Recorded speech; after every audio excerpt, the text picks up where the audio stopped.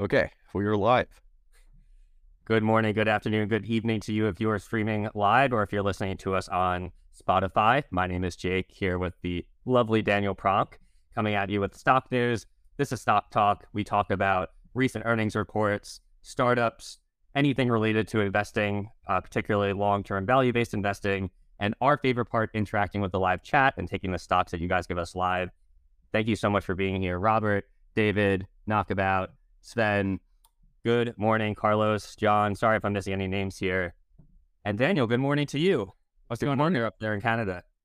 Not much. We're still getting some snow. We had snow over the weekend. It looks like it's melted now, but hopefully, hopefully no more snow and it can turn into spring.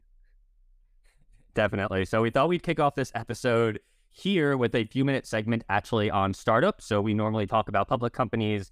Many of you may know Daniel and I are 2 out of 3 founders of Stock Unlock. We are a venture-backed startup. Daniel, I figured I'd start by asking you, what are some of the most surprising things that's happened in the last year or two? Your background has nothing to do with software, and you had 2 crazy software engineers from New York City reach out to you to start a company. What are some of the most unexpected things that have happened that you've learned throughout that process? Um, Sorry, in the chat someone said there's an echo, so I was just making sure. If there is an echo, please let us know. We definitely don't want that. But yeah, some of the most surprising things about starting a startup is it's a lot of just like you're taking a lot of shots in the dark and a lot of things you don't know if they're going to work out as you're building them until you just kind of ship the product. All you can really do is listen to your users as much as possible, which we really try hard to do, and basically build whatever your users want and let them guide you. But yeah, it's you can spend a month building something and you don't know if it's going to work. So it's a lot of faith, a lot of hope, and a lot of uncertainty.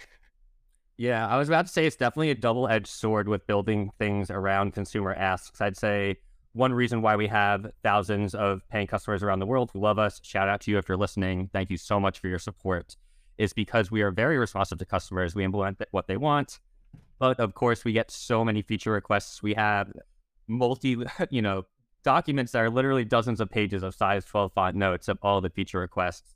And farther, sometimes consumers don't even know what they want. So I have found sometimes we find ourselves in a black hole too of like, should we like pause and think? That's always under like a really hard part for me because you want to make everyone super happy, but then also they're not going to be happy if you're building the wrong things, right? So Yeah, what's some of the favorite things that we've built here? I know I'm going to coin you the idea guy, Daniel. Just a little inside baseball here. Daniel and I both called each other the idea guy over the weekend. I thought about it a lot. Daniel, I am ceding to you. You are the idea guy. What are some of the favorite things like you've worked on? Because we can be incredibly imaginative with this in software, right? Just build some pretty yeah. cool. So one thing that I've always wanted to build before I met you and we started Stock Unlock was our current insights scoring system on stocks. Because basically, I go through so many different companies on a daily basis. Like I thoroughly enjoy researching and analyzing companies, but I found myself doing the same thing over and over, looking at the current ratio, looking at the balance sheet, how many intangible assets do they have, how much is their revenue growing. And I was like, this is such a monotonous process that you could literally just code into a platform and it would spit out a score. It would just tell you everything that's important right away, and it would save me hours of time. And yeah, so that's really why we built the insights, and that is my favorite feature for sure, by far. Very happy we did that, and it's just cool to see it, come to life. Yeah, I'm excited to double down on that. I know we've gotten a lot of great requests for adding additional time frame filters on that. We've also had a lot of requests for, hey, can I search on stocks based on their insight scores? Yes, you can. We built that. So we also have a screener around our scores. It's great. And I guess we could button this up and move on to Tesla earnings soon, but an exciting little note here. Obviously, AI is on the rise. I'd say AI to me is less important than customer value. However, will be interesting for you all to hear. We are really diving deep on some potential AI integrations with the value we have already built into Stock Unlock. do not worry. We are not planning on building another clone of a lot of the other chatbots out there, but in exciting ways, we are seeing a ton of value. So if you have not already joined our free Discord or reached out to the support email, we love hearing from you. Please, even if it's just a keep doing what you're doing, we want to hear from you. So reach out to us, and thank you for your continued support. Daniel, any last words there before we hand it off to you for the Tesla earnings dive? Because that is a exciting one. Yeah, a couple things. We're getting a lot of great comments in the chat, just people saying Insights is great, our platform is awesome. Thank you guys so much. Like, truly, we appreciate that. It's a lot of hard work. And then someone asked, how do you search for a new stock, and mostly how you narrow them down? Yeah, as Jake said, I use the Stock Unlock Insights filter now for almost finding all of my new stocks. It's just so good for finding new stocks, because when you use another filter, you have to go through like 100 or 1,000 results one by one and look at their balance sheets, the revenue growth and everything. But our Insights filter, when you put in our Insights screener, when you put in your filters, then we rank all of the stocks by their Insights score. So the stocks on the top are usually quite fundamentally sound. And then the question is just like, okay, well, what is this business? What is it worth, et cetera, et cetera, et cetera? Do I understand it? But it gives you a really good starting point to find some high quality stocks like within a few minutes. So yeah, and if anyone's listening on audio only, you can head to stockunlock.com. On our sidebar, hit the screener icon. If you are on video or YouTube Live, hello. Very quick screen share on this, 30 seconds. This is what our screener looks like. We are working on the UI to make it easier and easier to use, so bear with us. We are a startup after all. There are presets to get you started, and the way you should think about this is, as an investor or a new investor, you can come in and use our different filters to search for stocks in the United States on certain exchanges. And what I highly recommend doing is starting off with our insight scores. Learn what they are. These are not buy or sell signals. However, they're meant to save you a lot of time on how to think of a company's financials and performance across a ton of different categories, since stocks are not as simple as a single number. That is something we believe. So yes, this is the right tool for you. Play around with it. And if you have questions on it, hop on our Discord, hop on the support at Stock Unlock email, and we are always very quick to answer. Anything else to add there, Daniel? No, that's it. Let's talk about Tesla now. Oh yeah, this is a fun one. Kick us off here, Daniel. I know you spent a lot of time looking at the report, and the last time we talked about the stock, we had a lot of haters in the comments. So maybe we'll see you guys again. And we love just sharing alternate perspectives here. So just know these are just our opinions. This is not financial advice. Yep. So this was an interesting earnings report because I actually see both sides of the bear and bull arguments going on with Tesla right now. So basically what happened with Tesla, just a quick refresher, their margins are dropping quite a bit and their profitability is dropping quite significantly. And the bears are saying, Tesla's margins are on the downtrend and the company's just going to become another automaker. Like, this is what the company is. They've passed peak profitability. And the reason their profits are dropping is actually for two reasons. The first one is because they continue to drop the price of their Teslas. So they're cutting their prices. I believe, please fact check me someone on this, but I believe they've cut their prices by they've cut their prices 5 to 6 times over the past year. So they continue lowering the price of their vehicles, which is obviously harming the gross margin, operating margin, and everything. While at the same time, inflation is causing their costs to go up. So it's like a double whammy against the profit margins right now.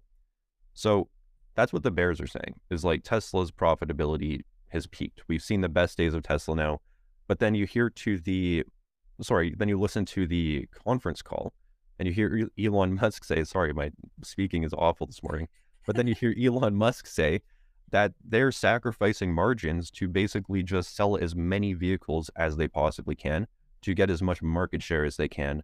And then you take a look at the market share statistics on Tesla and they are gaining market share. So I see both arguments. Like, I think that gaining as much market share as you can early because they are the leader in EVs right now is a good idea. But I also see the argument where it's like they are sacrificing a lot of profitability to do that. So I don't know. It's a really interesting report. I don't really have an entrenched opinion on either side. I kind of see both sides. So I don't know. I'd love to talk about it. If you have to pick one, Is there one that you side on, or are you really going to plead the fifth on the middle line here? Very respectable standpoint, of course. If I had to, I would actually lean towards taking market share right now. But Sorry, there was the bull case and the bear case. So you're saying you agree, you would lean towards, even though you're kind of on the middle, Elon's mindset of they're gaining market share. This isn't a lack of moat. It's very deliberate for yeah, them. I actually think that I agree with Elon. Like gaining as much market share as possible immediately in the EV space is probably better long term at the sake of profitability, because the company's still free cash flow positive. They still generated free cash flow, and they have $22 billion of cash on the balance sheet. So it's like they don't really need to be generating a ton of cash right now. Like, yeah, it would be great, to see that free cash flow yield go up and whatever. But, over the long term, they could try and prove that out and increase the margins once they have the market share. Yeah, maybe we can get some of those screenshots up of the earnings.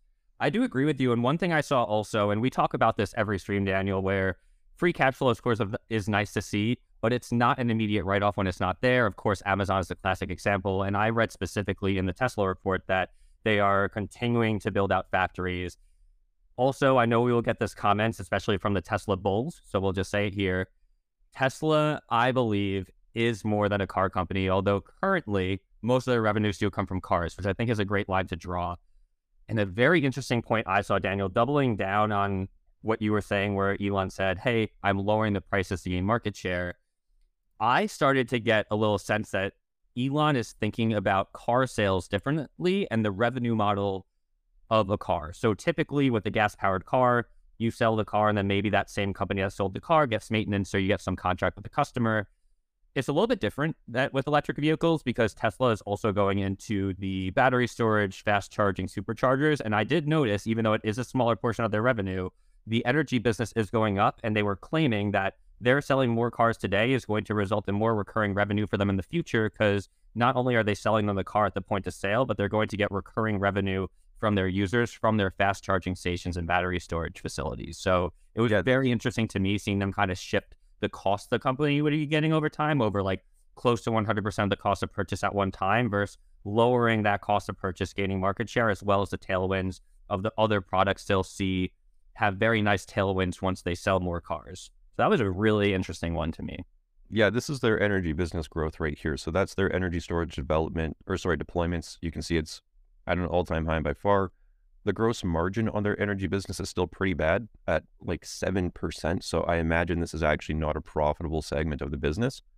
But, over time that may become more efficient. But yeah, this business is growing. But yeah, what Elon said on the call was that he believes Tesla could sell their cars at a 0% profit margin, because the future value of every car they sell is going to be extremely high because they can sell software. So essentially, once they build out full self-driving, then they're going to be able to sell their software at like $5,000 to $15,000 a pop. And then all of these cars on the road, their theory is that everyone's going to buy full self-driving. And then it's going to be like a 100% profit margin on all of that software. And that's when the company's going to become a free cash flow machine and truly a software company on all of these products that they've already sold. Now, I'm a little bit less optimistic on that, because I think that for a car to be able to fully drive itself and for me to take a nap in the back, we are pretty far away from that. Is that your bar for self-driving? It's like, what is the level of nap I am like legally allowed to take in this car? Yeah. No, because I don't like, I think that the current self-driving is cool, but I don't know if I'd really trust it fully. And like, you still have to be aware of everything going on. So at that point, it's like, cool, the car can drive itself, but I'm not going to pay $15,000 for that.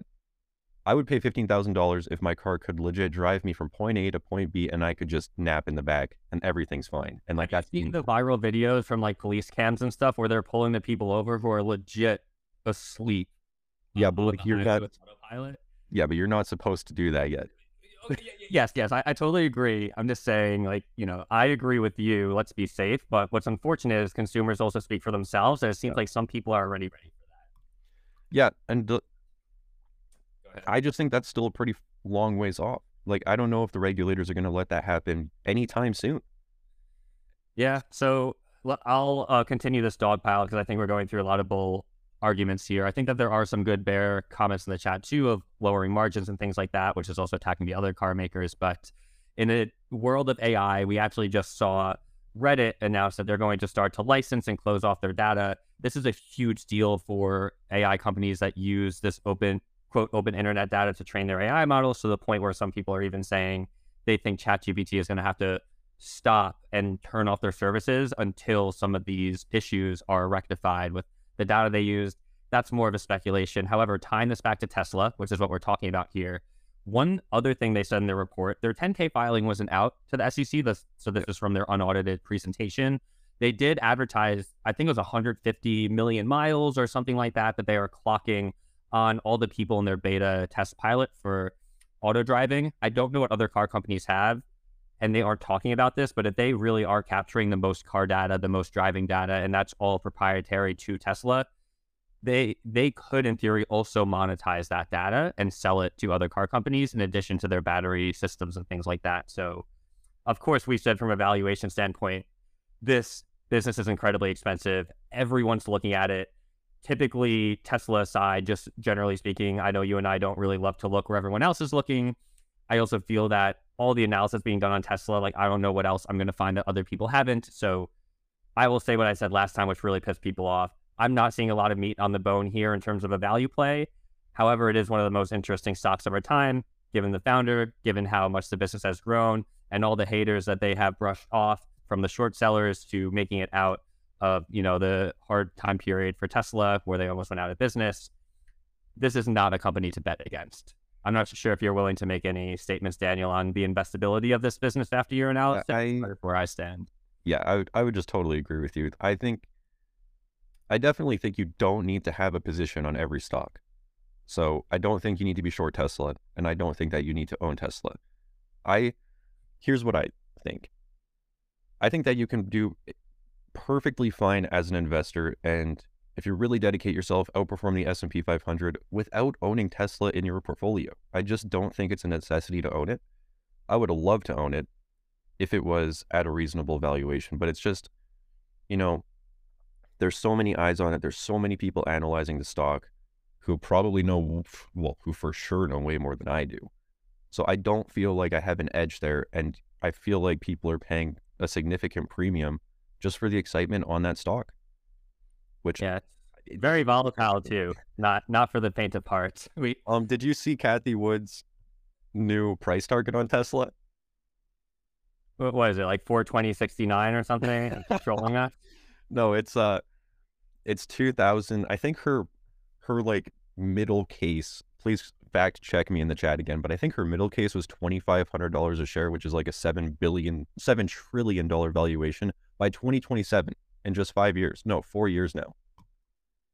My mom taught me once, when you don't have anything nice to say, don't say it. And that is my response there. We do have some chats in response to this Tesla conversation. Thank you so much for these. Going to go through a few of them. From Robert here, we got our little comedian. When I go, I want to do it like my grandpa did, ... in his sleep. Not like the passenger in his Tesla screaming as they drive off a cliff. A little bit of dark humor there, but yeah, we got some pretty funny comments in the chat about Cathie now. You know what? I agree with all of you. That's what I'll say. Yeah, anyways, one little quick comment here from Pardeep. I think Uber is a win for self-driving to make profit a reality. My light opinion on this is I don't agree, and that's because Uber actually had a self-driving car unit that they actually had to sell off, and they killed someone, which is not funny, and they fell behind. It's crazy. They were not able to execute. I did not come prepared with references. Of course, it's been a while since I thought about that, but Uber is going to have to change a lot if that's going to be a winner for them, because they already failed miserably at it and spent a lot of money. In theory, though, yes, in theory that should work, but it didn't for them. What about this comment here, Danielle? This is just a correction on what I said. The bull case is 2,500 and the normal case is $2,000 a share. So thank you, Wouter. Appreciate it.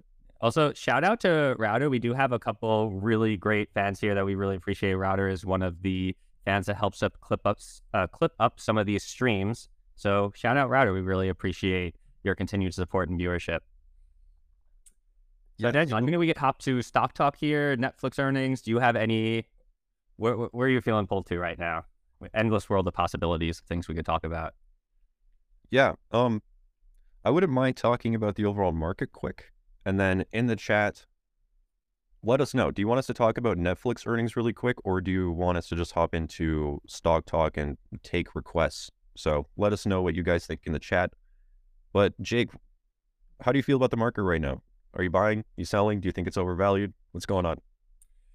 The analogy for me about the market is we've been on a very weathered ship in a storm, and it was hard to tell if you were in the eye of the hurricane or not. I kind of give the classic answer here. I never watched the broader market. I try to be aware of it. I have not been buying much. Everyone knows I'm a huge bull on Airbnb. I was buying that pretty heavily at $90. I loved it. It has since ran a lot. I keep on wanting it to go back down. It will not go back down below 110. I do want that to happen. I can't predict stock prices. That is the stock I'm watching. Chewy is on my watch list. Way too expensive today. But if we go into a recession and stocks get really, really destroyed, Chewy is a stock I might get really interested in around a $6 or $7 billion market cap. Keep in mind that's less than half than where it's at today. Yeah. And the last response here, Daniel, again, not financial advice. I have been buying shares in dollar cost average fashion, maybe between 2 and 4 a week of NSA, which is a public storage REIT. You actually shared that on our Stock Unlock newsletter, and I have done a lot more research. So that is a stock I have been nibbling on. It has a very high dividend yield, good management, and I could go on for a few minutes, which I'll bite my tongue at, as to why I think the public REIT storage space is actually a pretty good REIT option for a recession, especially NSA, because there are a few of them. Yeah, Let me mount it back to you. What are you looking at? Do you have any questions for me about those decisions? Yeah, sorry. I agree. I like NSA. I don't own it, but what I love to see, one thing that I really love to see lately is when the stock is going down, insiders buying more shares. And that's happening on NSA. It's a very clear indication that they're like, the business inside internally is fine. And we have more information than absolutely anyone, and we're buying millions of dollars worth of shares while the stock is down quite significantly. I think that's a good signal. That's happening on NSA, and I think the fundamentals of that business are very strong. So, I agree with you on that one. One thing about your Airbnb comment, though, so I know you initially started buying around like 90 or whatever it was, but since you bought, that was a few months ago, the fundamentals of that business have increased.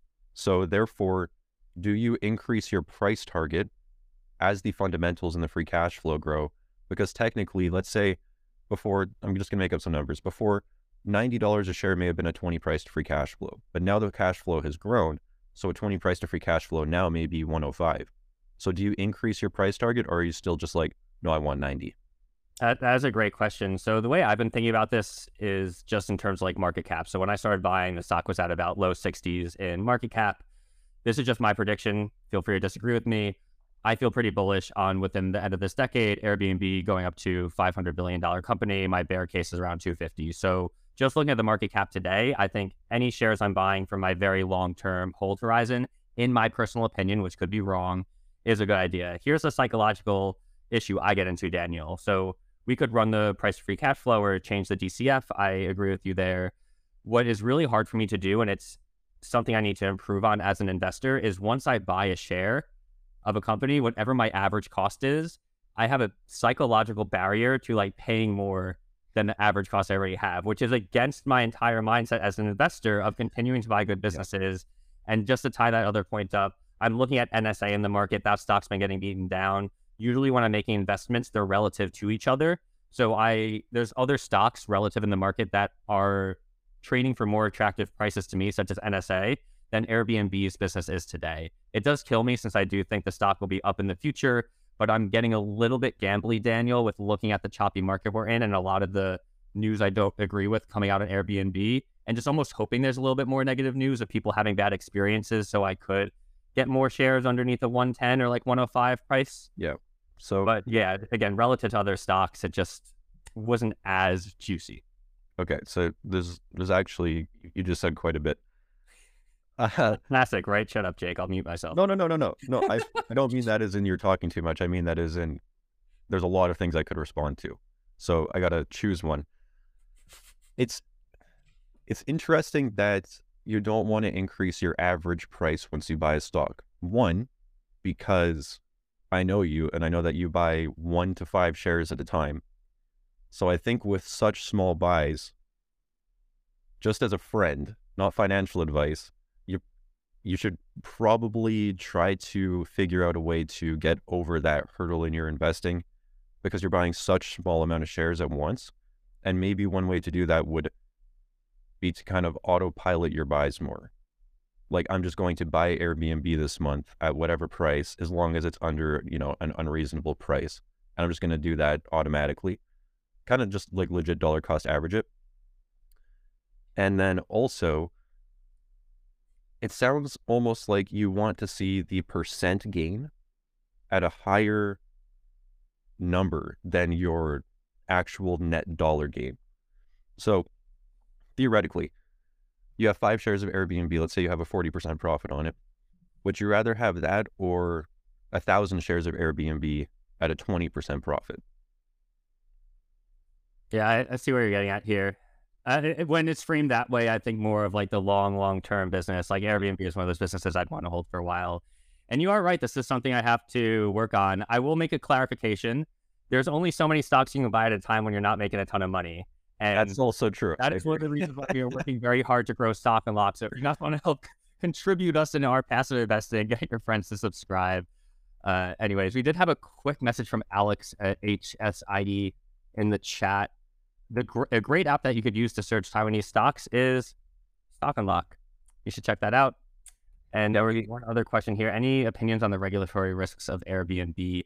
Yeah, I think that they're real, and I think that they exist in micro, small regions, such as some areas of Canada, where if you look at the percentage of Airbnb's total revenue, it is very inconsequential. So yes, I think those stories will come up. From my personal research, none of them are going to affect Airbnb's top line enough, and there are counter stories where Airbnb is actually partnering with existing landlords in existing cities or landlords that own tons of properties to make Airbnb friendly places, not even to go down the rabbit hole of all the revenue they're going to start to get from search discovery for planning trips. My girlfriend and I are doing a Croatia trip and already using other services Airbnb has. So yeah, I think I'm having a little bit of ADD, Daniel, with all the amazing conversation coming up from this. I feel the same way. There is so much to talk about and it's hard to pick just one.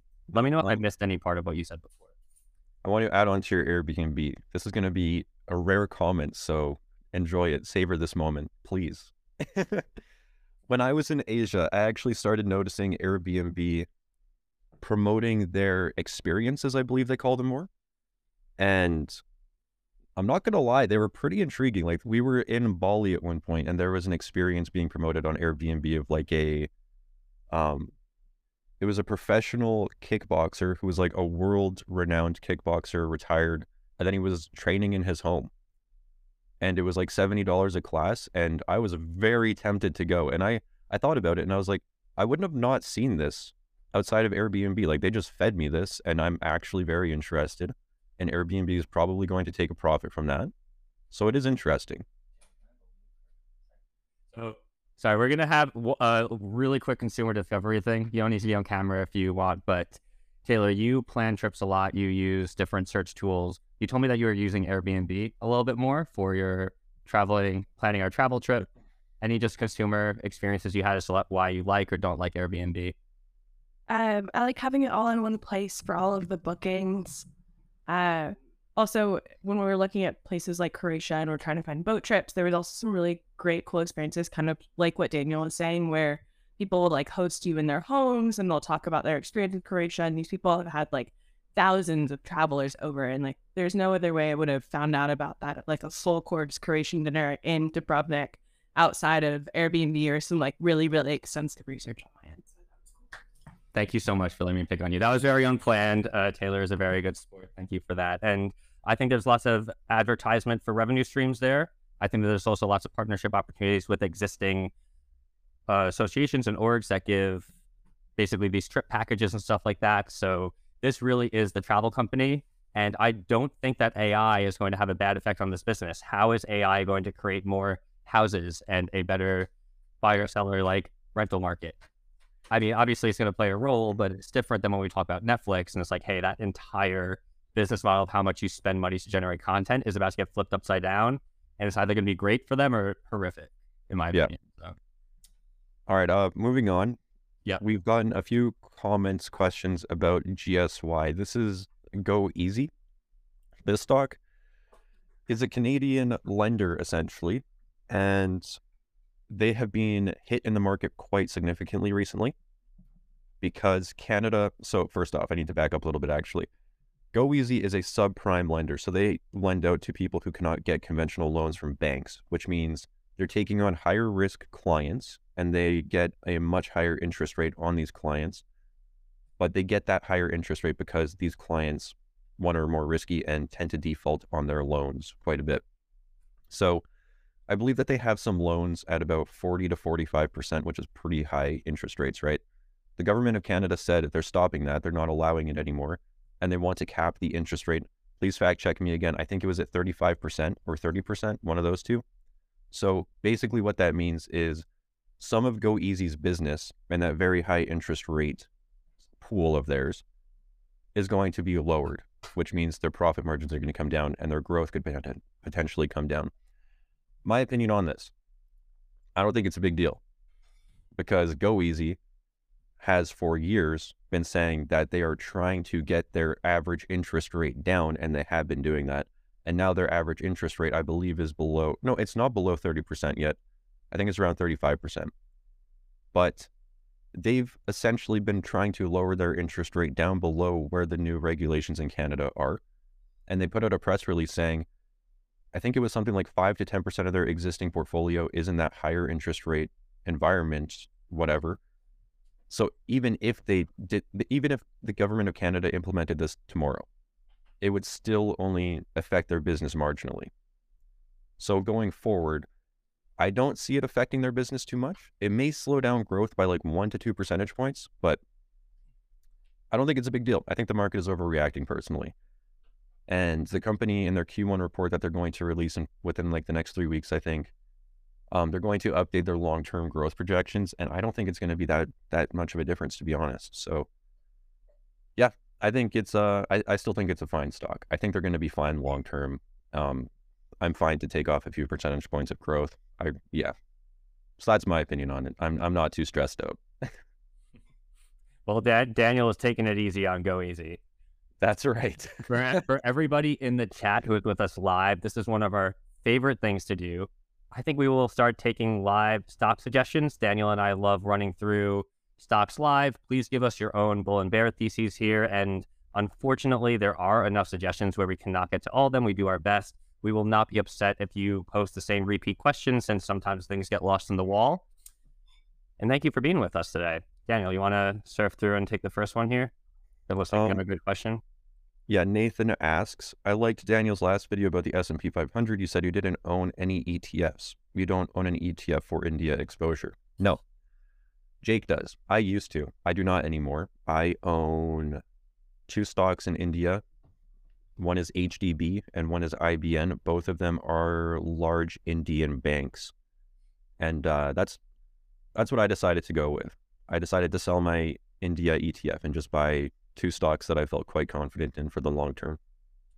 And different perspective there. Both are right, whatever you feel comfortable with. Daniel is an investing guru and is very good at analyzing specific businesses. I'm right there behind him, but specifically with India, just don't feel super comfortable on understanding that entire economy and foreign place I've ever been to.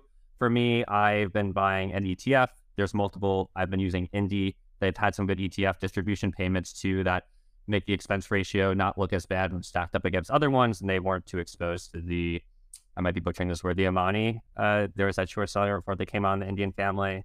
Anyways, one of their top holdings, Daniel, is HDB. I believe last time I checked, it was 6 or 7% of the ETF. Yeah. Yeah, 2 ways to get exposure to India there. Definitely a growing economy. Oh yeah, dude. HDB, they released their Q1 2023 report.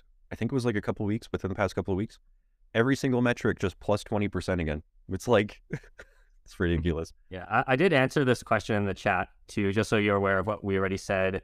Okay. Index funds are well covered, and we probably can't add too much unique perspective there. And just not financial advice that if you're looking for that, just keep the expense ratio low. But yeah, just wanted to let you know that. Yeah, I mean, I would just echo Warren Buffett whenever he's asked about investing is just S&P 500 ETFs seem to be the best. I'm skeptical on the returns of them over the next 5 years right now, but that's what seems to be the best. So yeah, all right. Sorry, just reading the chat now. Yeah, G-Man asked what we are buying. Check out the recording. We did just cover that around 8 minutes ago for the respective people live. We're going to be taking live stops to chat about it now. But all these recordings are posted to our YouTube. We also have a Spotify show now. You can search Stock Talk on Spotify. We would really appreciate your honest review on that and a rating, which helps us get discovered more.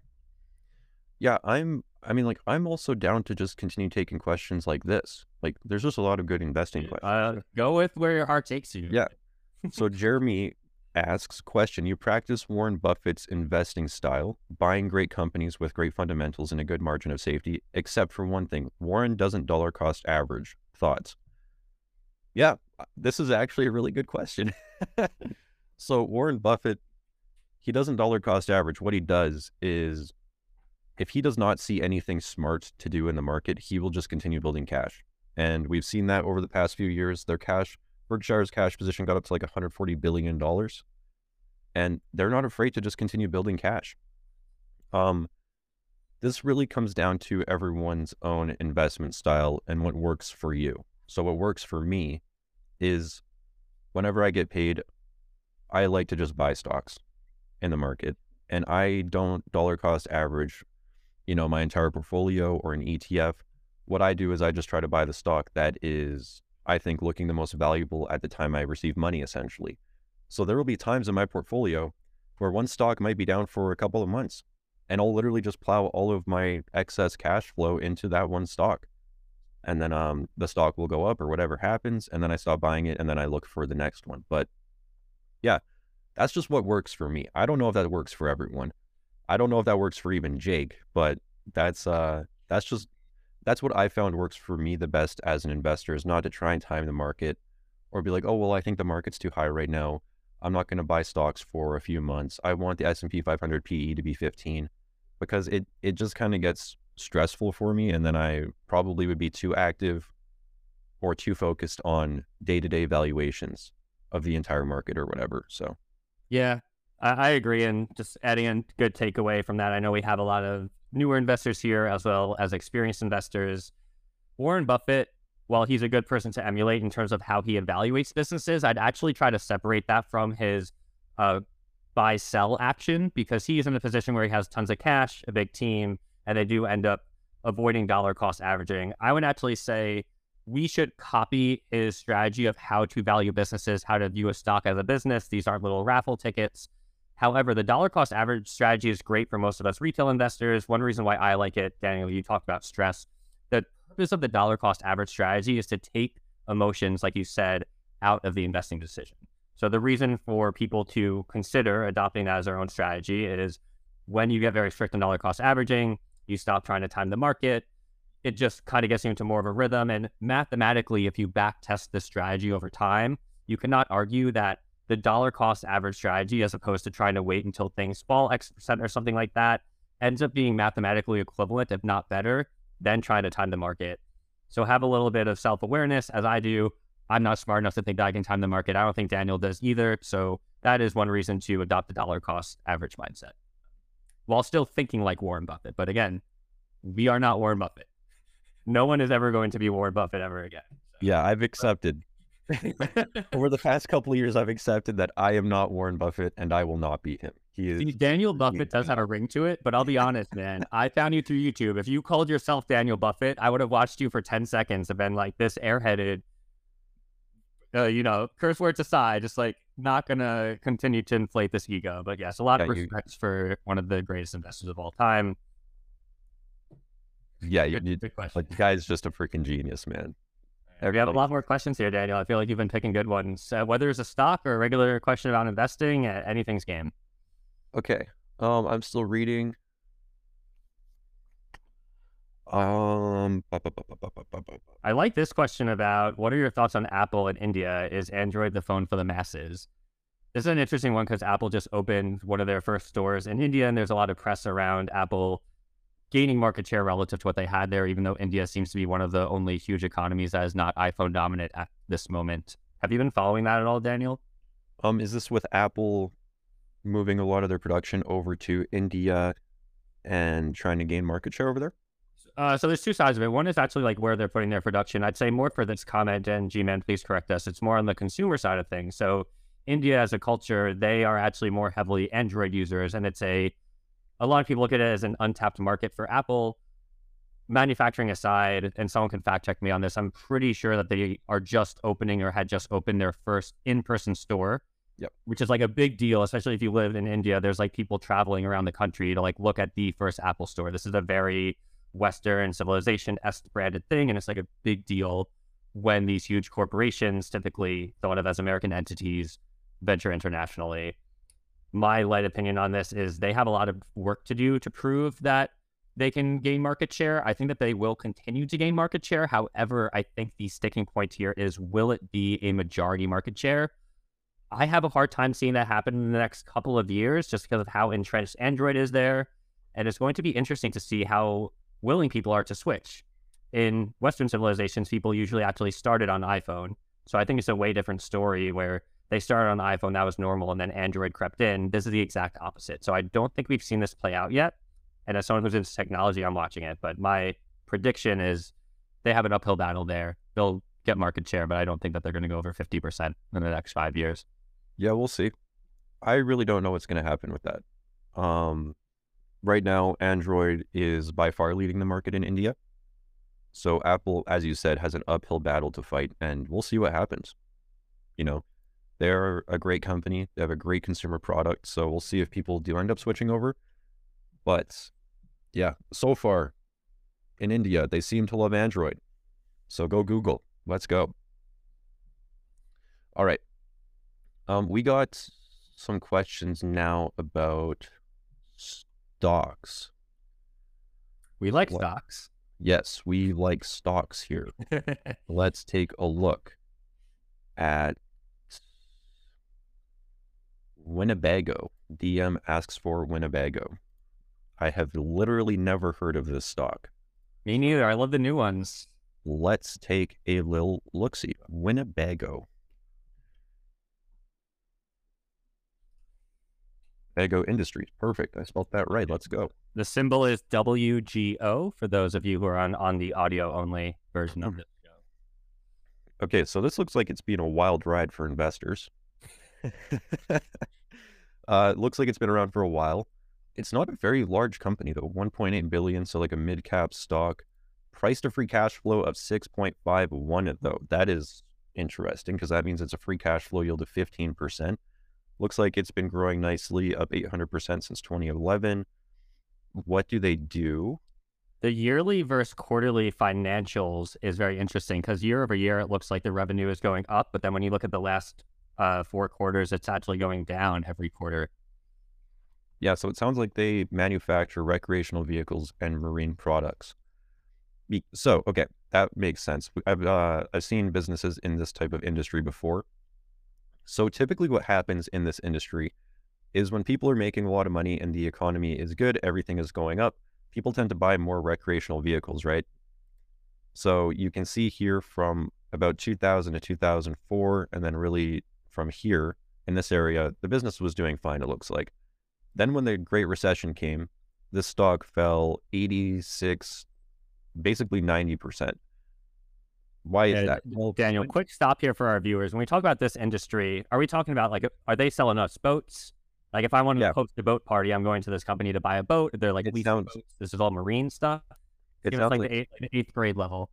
Yeah, it sounds like basically they sell recreational vehicles. I would say that's probably, ATVs, could be dirt bikes, maybe side-by-sides, and marine products, boats, maybe Sea-Doos. This is me guessing based on their description here. But yeah, so in a recession, people are probably not going to be buying a new boat, a new quad, whatever, a new ATV. So that's probably why the stock fell 90%. Now, if we go What the heck? Oh, weird. I don't know why that just happened. But if I was off the screen, but I heard the freak out. Everything okay? yeah, am I not sharing my screen? Oh, sorry. You are. Okay. I was also looking at WGO, looking at the margins. Okay, so let's go and take a look at their business. So you can see here in 2004 down to the pit of 2009, their revenue fell by 80-ish%. So basically, yeah, during the Great Recession, their revenue fell off a freaking cliff and people seemed like they weren't really buying their vehicles. And then since the Great Recession, the economy has been in this nice expansion, really in a massive expansion since 2020. And you can see that people were spending their money on these not necessarily things they needed, and their revenue took off. Now you can see that it's starting to come back down again. If we go to a quarterly view, the revenues actually dropped quite significantly. So just like a wave that they sell their boats on. exactly. But basically this business, what I think about it from a 30-second analysis is it's very dependent on what the macro is doing. So it looks like they do great when times are good, but when times get bad, their business kind of starts to struggle, and the market will or seems to have reflected that historically. Yeah, it seems like anyone that was thinking about buying one of these products, which typical consumers don't purchase them all the time, probably did so in the last few years. So you have to ask yourself, are those consumers going to come back out? Do they have any way to like diversify their product offerings or post-sales things with a subscription or something they can sell? Daniel, you didn't say this specifically, but this looks like a little bit more high risk since we're coming out of a boom cycle potentially. What do you agree with that? Yeah, I mean, that's my speculation. That would be my speculation. But then again, this company's trading for a 6.5 price to free cash flow. So then there's the argument of like, okay, well, how much of that future business decline is already priced in? I actually don't know. Yeah, I can see that though. So if the reason why the price of free cash flow might be so high is you can say Wall Street is betting that this company's free cash flows are going to decline a lot. So it might look like the ratio is X% now. It could easily be half of that at the same stock price if they go down. Yep. And I would want to also find, Daniel, I'm imagining that this is a new business for us, by the way, for everyone listening or just tuning in. We took this from a live chat. I, as an investor, want to say, okay, what other companies are also selling similar products? Because they're definitely not the only public recreational boating or ATV company. What valuations do those companies usually trade for? Does this company have a moat or a differentiator as to why they're going to keep on growing, balanced against other companies? So just getting a better feel for the industry as a whole. While this price of free cash flow might look nice, it might actually be normal for this industry. So just for those of you who are watching, if you're thinking about watching this stock, we did not go through enough to make an investment. Of course, it is not investment advice, but that would be the next step. Look at their competitors, get a better feel for the industry. And thank you for this one. Yeah, that's like my 2-minute analysis. I'm not even sure if I know what vehicles they sell properly. So, well, we started that off saying I've never heard of this stock before. I think those are the most fun because this is how we try to teach everyone on our stream, especially when using Stock Unlock, the questions you should be asking yourself and how to answer them when approaching any new business as an investor-minded, long-term thinker. We're not doing day trades here on this stuff. What do you mean? You don't day trade, Jake? My mom told me to, when I have nothing nice to say, don't say it at all. And you keep on trying to bait me into that slippery slope, and I want to go down it, but going to save us in the chat and the health of our stream by keeping us on topic with stocks. But yeah, Spook the Bear, and he might. We'll get you one day. We'll get some spicy conversation. What are we looking at here? What's the ticker? What do they do? This is WSM Williams Sonoma Inc. $8 billion company. It looks like they've been around for a long time. Retail company. Let's find out what they do. Retailing home products. The company is headquartered in San Francisco. So yeah, retailing home products seems to be what they do. Okay. Cool. My immediate thoughts are similar to the last stock that we looked at. People are probably buying more home products when the economy is expanding, and then when the economy is not doing so well, I would probably hold off on buying new home products. We can see that from 2006 to 2008, the stock dropped 82 to 84%. I'm not saying that's going to happen again, but that would be my speculation as to just like consumer behavior when the economy is declining. We can see here In 2008, their revenue did drop from 4 billion to 3 billion, so about 30%. Not nearly as dramatic as the last stock, I will say that. But let's take a look. Operating cash flow looks like it boomed when everyone was getting free money, and now it's coming back down. In 2008, their cash flow was kind of downtrending, but the company held up well. So it seems like the fundamentals of the business look like they were actually quite resilient, which is interesting. Like, take a look at this. Their operating cash flow was 360 million in 2006. It bottomed out here in 2009 at 230 million. So yes, it dropped like 30 to 40%. But the stock dropped 80 something percent. Yeah, So I'd love to look at the price to operating cash flow throughout that time period because we'll probably see that swing and we might be able to use that in the current environment. We do have a comment here from Robert Howard. I'm assuming it is about WSM, the stock we were talking about, that they sell to high-end consumers. So just adding a little bit more framing around the type of customer this company has. Thank you for that, Robert. yeah, so WSM was trading for an 18.7 price to operating cash flow. And then in 2008, it got down to 2. What? Oh my gosh. Wait, what about the price to free cash flow, though? Yeah, Was let's that take a look. actually like below 1? Hold up. This is The not price- like you've got a time machine where it's like if you were in the trenches after the 2008 recession in the stock market and you actually had saved money to buy stocks. Yeah, the price to free cash flow in 2008 got down to 5.6, and then it got down there again to 5 in 2010. Okay. It looks So- like it's still around like 10 now, though. So this stock, traditionally, I know that we see higher multiples on tech companies when we look at them, maybe more in like the 10 to 25, 30 range. This looks a little normal. So maybe it ranges from like 6 to, say, 13 or 14 price to operating cash flow over time. Yeah, what I do like is the actual fundamentals of this business look like they're quite resilient even in a recession. So I do like that.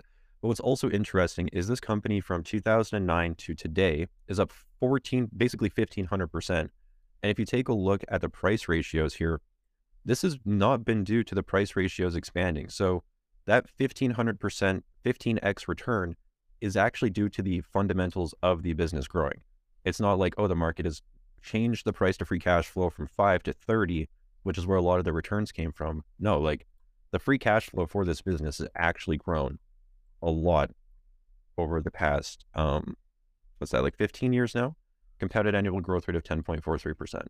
Yeah, and Robert mentioned something about their, he said, look at the dividend growth. So maybe we can bring up the dividend tab or some stats in here. Yeah, let's go to the dividend stuff. But it looks like their consumers are sticking with them potentially. So one way to analyze a company, again, thinking of stocks as an actual business, these are not raffle tickets.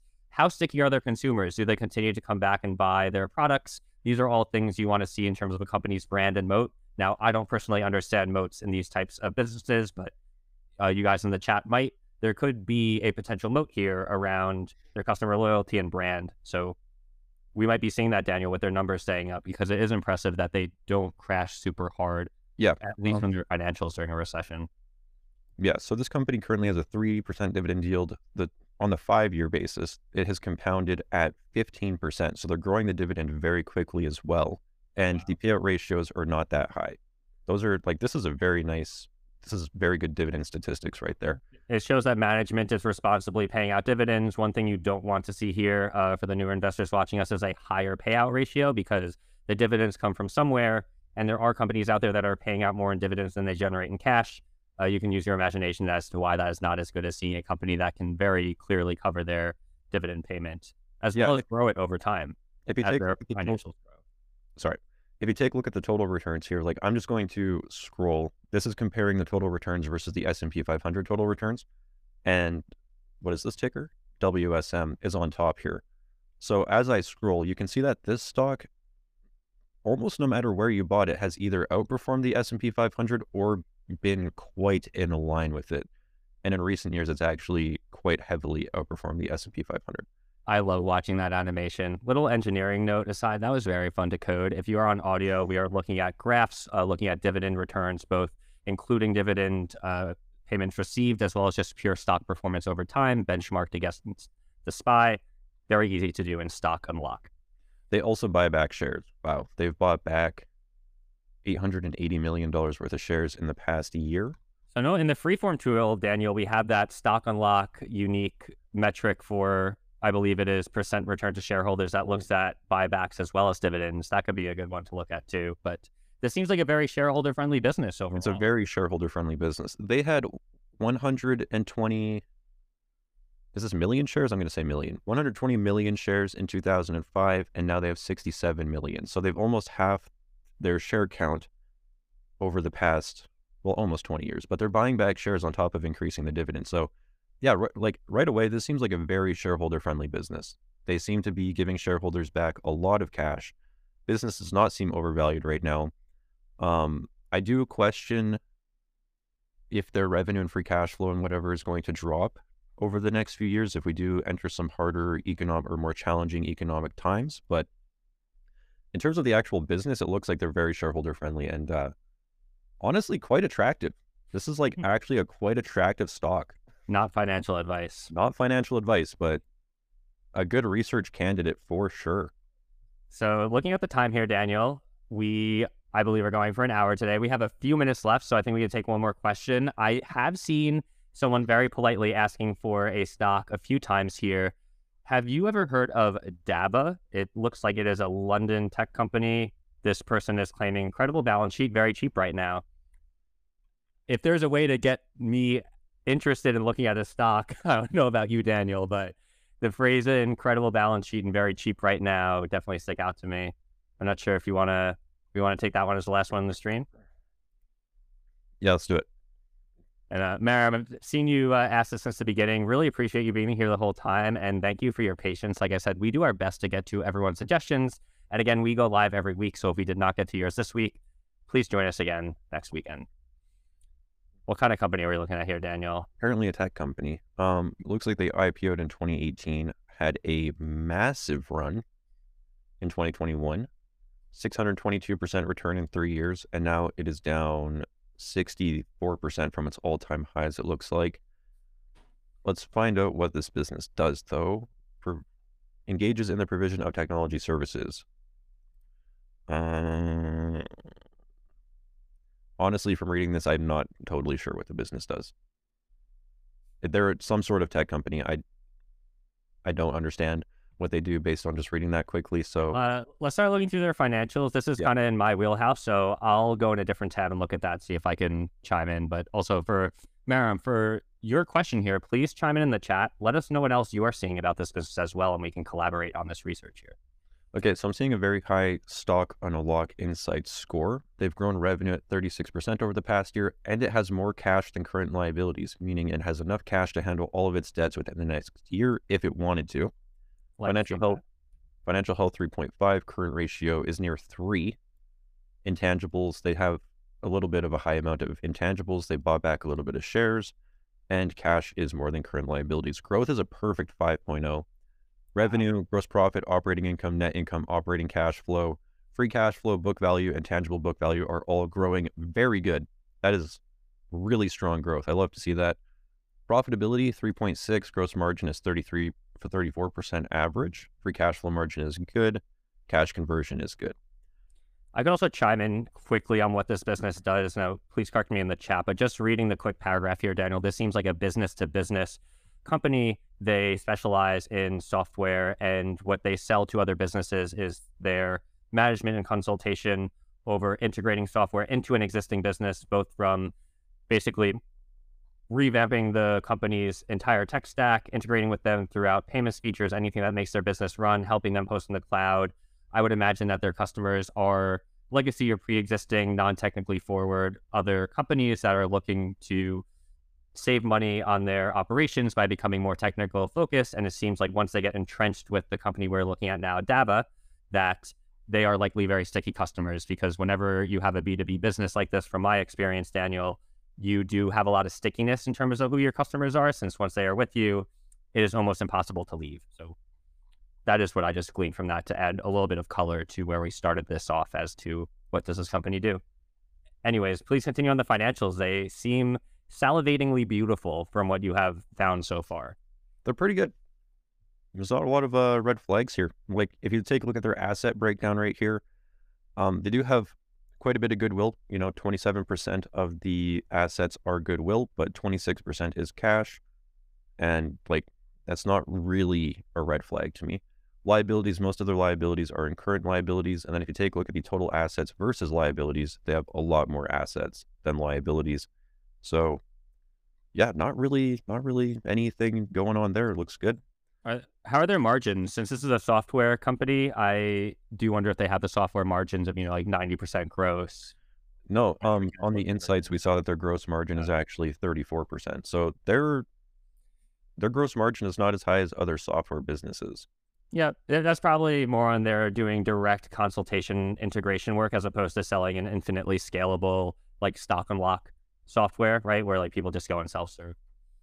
Yeah, what is interesting about this business though is it is growing very strong.